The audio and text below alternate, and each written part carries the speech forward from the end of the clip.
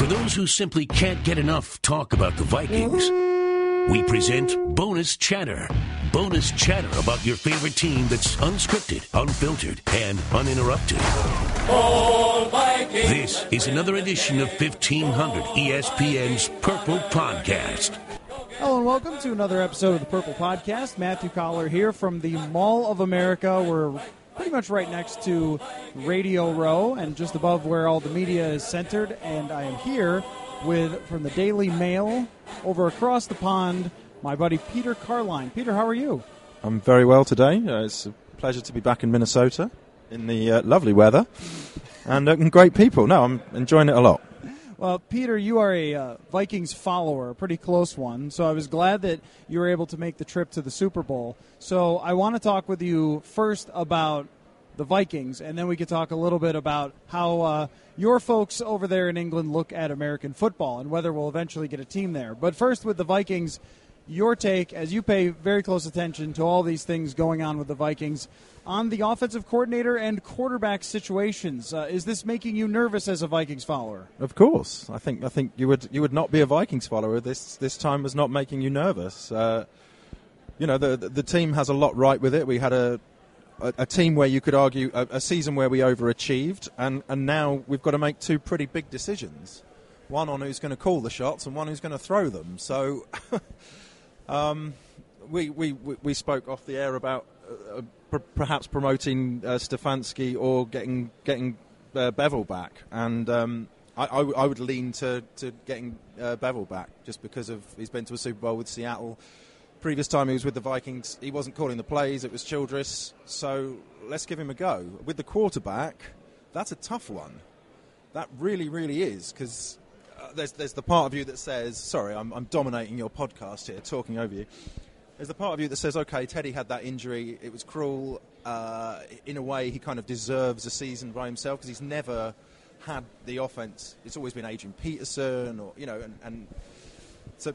But then there's a lot of a risk to attach to that because you don't know what that knee's like, you don't know what he's lost, and then you have dear old Case Keenum who played incredibly well this season. But the fear is if we've seen peak Case Keenum and the sort of stretch from Carolina, and it was okay against the Bengals, but he's always got an interception in him, you fear. But then against the Saints, he's got a miracle in him too. So big decision. Are you a Teddy guy? I mean, when you go back to 2015, it's always a debate. And every time I say something or write something about Teddy, it's he only threw 14 touchdowns. And I thought, considering what he had to work with, that he did a really good job, though, that season. And he didn't give the ball away very much. I liked him. I liked when the proverbial hit the fan, and he was 2-minute Teddy. He had an uncanny ability to put us in the right position, and were it not for a certain kicker missing from 27 yards, I think we'd have had a pretty good Super Bowl run that year. By the way, I've enjoyed that at the Super Bowl experience at the Convention Center, people have been kicking field goals from exactly 27 yards, and I have to do that just to find out whether they could have hit that field goal by Blair Walsh. Now, like you mentioned, there's the risk involved with Teddy Bridgewater. So the other options, how do you feel about Alex Smith or Kirk Cousins or even potentially drafting a quarterback? I think you can rule Kirk Cousins out because of the money. I mean, he's got charisma. He's a little bit better than Keenum to me. Alex Smith, I mean, that is your slightly better Keenum, isn't it? I mean, you're going to invest a lot of money on someone who, he's okay, don't get me wrong, but maybe Zimmer would like someone like Smith though, because he's not a gambler, and Zimmer would say, you're not going to give the ball away, and you're going to have the field position for my defense to do its thing. And then there's the draft. Well, I wouldn't be averse to drafting a quarterback. Clearly, they like the man Slaughter as well, because we're carrying 4 quarterbacks. Yeah, it's. I think he's definitely your proverbial project quarterback that they have, and maybe it's always good to have one of those on the roster, and sometimes they turn into somebody that you never expected. But as you would say, too. Not part of the conversation yet in any way. But the Alex Smith idea I really like, because it sort of puts off having to make a real decision long-term on the quarterback situation. But you drop a good quarterback, like a rich man's Case Keenum or Kirk Cousins, into a situation where he can win. I mean, the supporting cast has been built up to win every single year. It hasn't been built up to say, oh, we've got a few years, so let's get a guy that's going to be our 5-year-from-now quarterback. I mean, even with Kirk Cousins, it would be, well, he's going to be here for 5 or 6 years. I think you go with whatever the best option is for at this very moment, and don't worry about what's going to happen in the future, which would include probably trading a second-round pick or more to get Alex Smith. Yeah, that they wanted something in the future as well, didn't they? As well, that was the sort of expectation. Okay, I mean, I'm not averse to it because we're not blessed with a massive free agency market of decent quarterbacks. And drafting a quarterback, yeah, you look at Wentz, look at Goff. You have to wait a year for them, and you kind of want to protect them too, don't you? Well, yeah, and that might be the thing with Case Keenum. If they believe that he can do this again and put them in a situation where they're 13-3 again, they might franchise tag him, but that doesn't seem like the way that you would want to go. Well, if you look at how Zimmer's reacted to him all season, he's never said, Case Keenum's, you're brilliant. I love what you did on Sunday. You're my guy, because like Teddy, I love this kid. He's never. And maybe they've made a conscious decision on this is how we get the best out of Case Keenum. We continually just put him down, but I'm not sure. I just don't think Zimmer doesn't fancy him to me. Well, it was amazing at the end of the year press conference when he wouldn't even say, Case did a great job for us this year. And you look at the way that it ended, and his defense melted down for sure and didn't pressure the quarterback, and the Eagles outplayed them up front.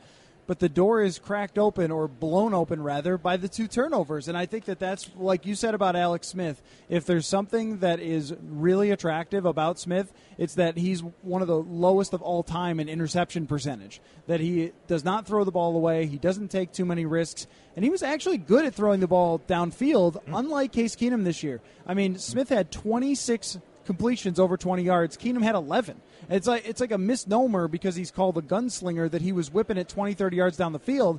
It was much more Pat Shurmur's offense and just doing enough to get yards after the catch. And that's the other thing, isn't it? Is if we do get the offensive coordinator, can they be as sharp as Shurmur certainly was for the first half of the season, first 10 games of the season? By the way, before we continue the conversation, just want to let all of our listeners know about our Purple Podcast Big Game Special Edition.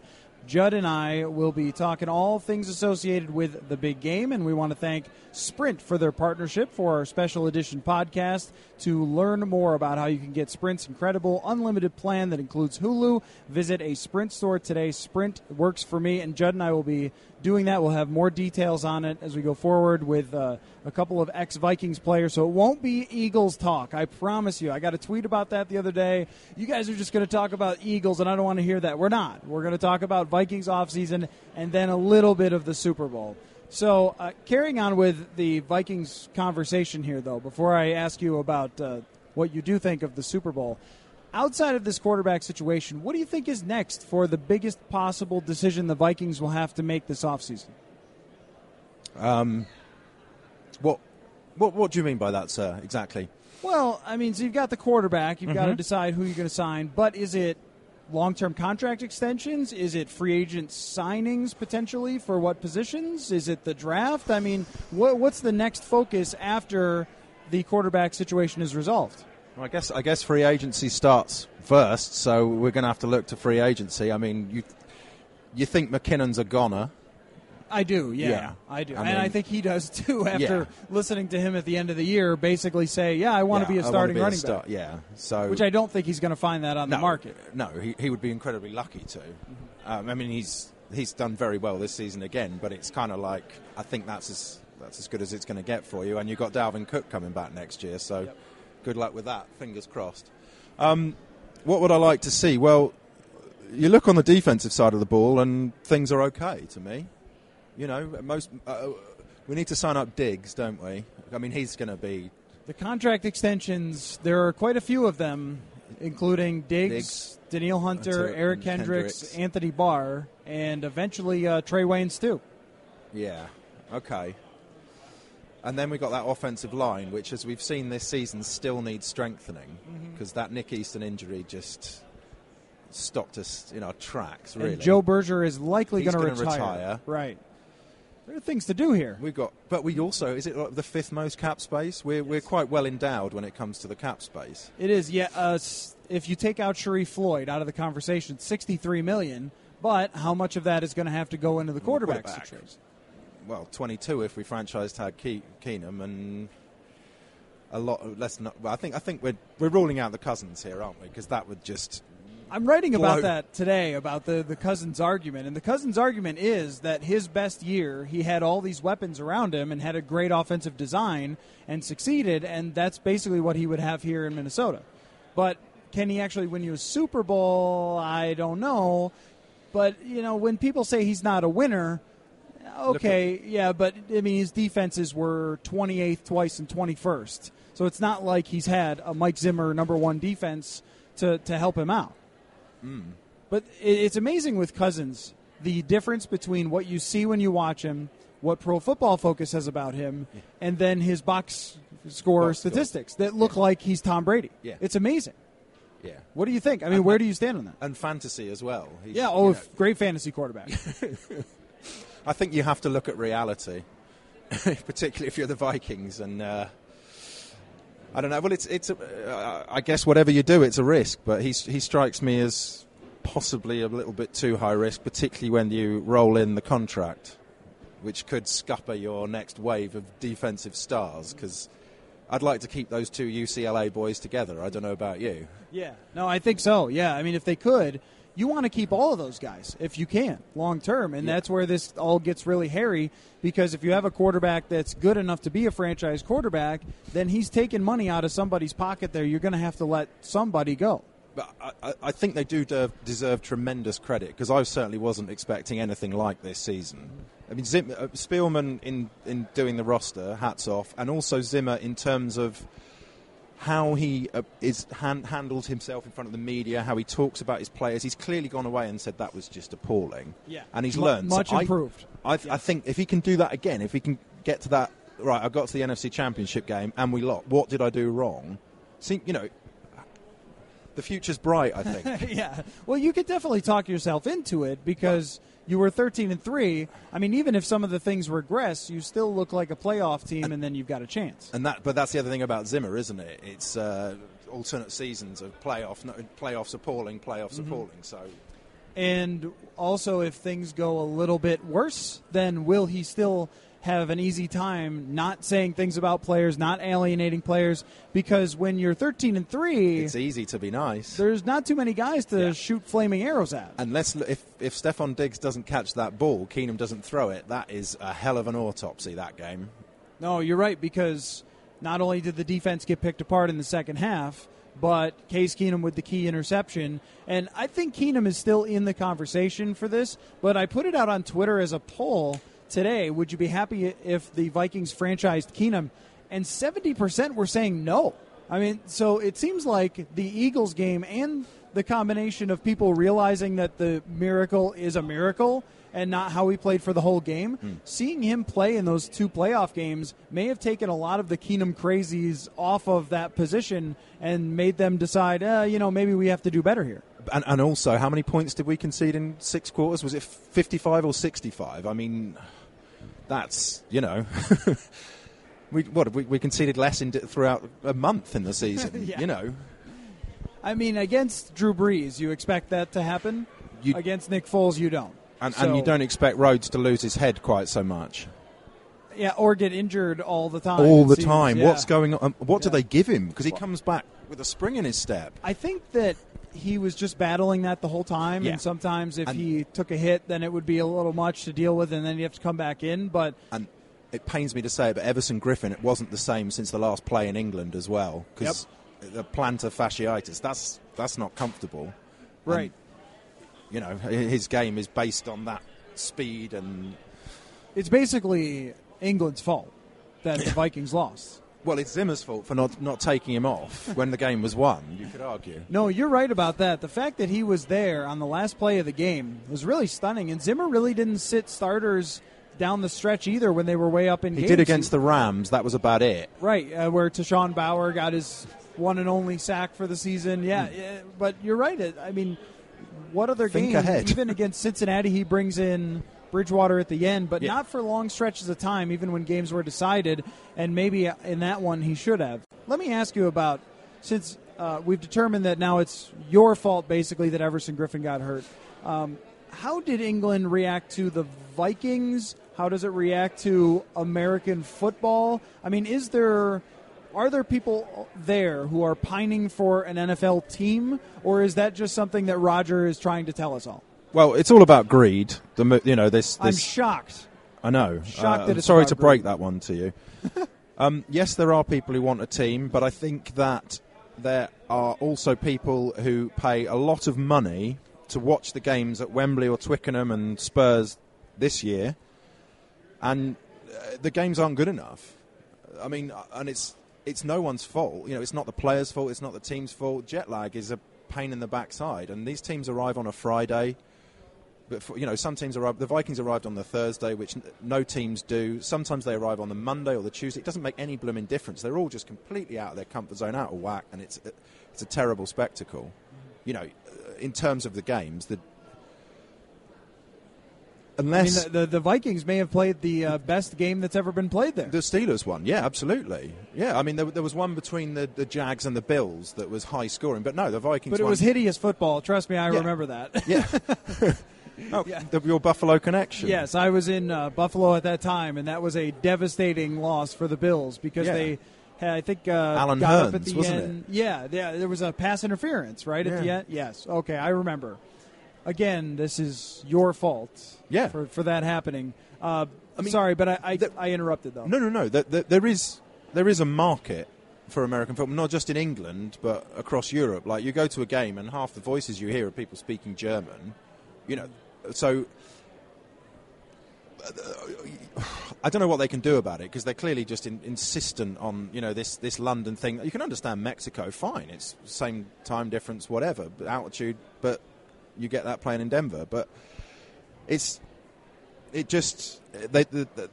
really disappointing to me, the London games. It does not matter who it is. The teams just don't want to be there. They turn up, they're just like, oh. And then they just want to get out as quickly as possible, and because it can ruin seasons. The Vikings got, some teams don't even get a bye when they come. Right. Yeah, and that's crazy to have to go through all that. And trying to figure out how you would logistically put a team there is just beyond me, right? Like, how would you fly people so far there? How would you set up the scheduling? The talk is that they would have an East Coast base for training camp and for like scouting purposes. So if an offensive tackle goes down, they fly them there and whatever, and then they play chunks of games. So like 4 games in a row in England. That's their way of thinking around it. I mean, it's doable, but it also sounds like a massive disadvantage, and who would want to play for that team? It would be a huge disadvantage. You've got tax issues, you've got weather issues, you've got people being away from their family issues, you've got... It's just a bad idea, full stop.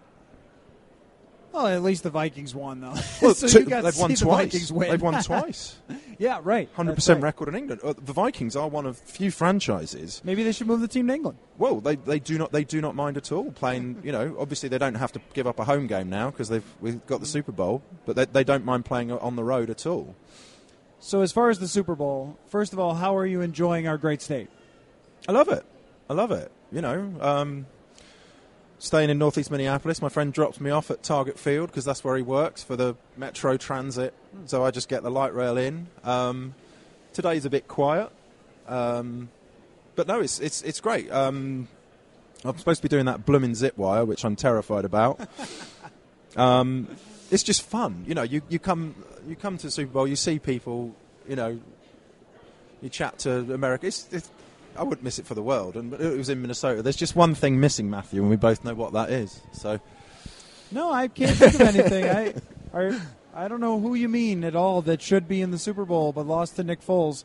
So who do you got? I know that people on the Purple Podcast just do not want to hear Super Bowl talk, but we've got to all move on. Last night at the media night, their Vikings fans are booing the Eagles. It's like, stop. You lost. Yeah. Sorry. Like, they shouldn't have thrown beer cans at you. I agree. But as far as the football team, they did nothing but just outplay your team. Yeah. So let it go. And outcoached. Yeah, outcoached, outplayed, everything. And then they should have done the skull chant there to make fun of you because they won, and that's what you get to do when you win. And so the skull chant was nicked off Iceland, and all they've done is nicked it off us and changed it a little bit. So, it's no intellectual property, is it? That's another conversation to have. There are some in the media that don't appreciate the skull chant as much as the fans do, but I won't out anyone for that. Yeah, I know. How do I see the Super Bowl? The big game, yes. How do you see the big game? I have a bit of a record in these games. I picked the Broncos to beat Carolina, and I'm picking the Eagles to beat the Patriots as well. I'm with you. I think the offensive and defensive lines are so dominant. So much better, yeah.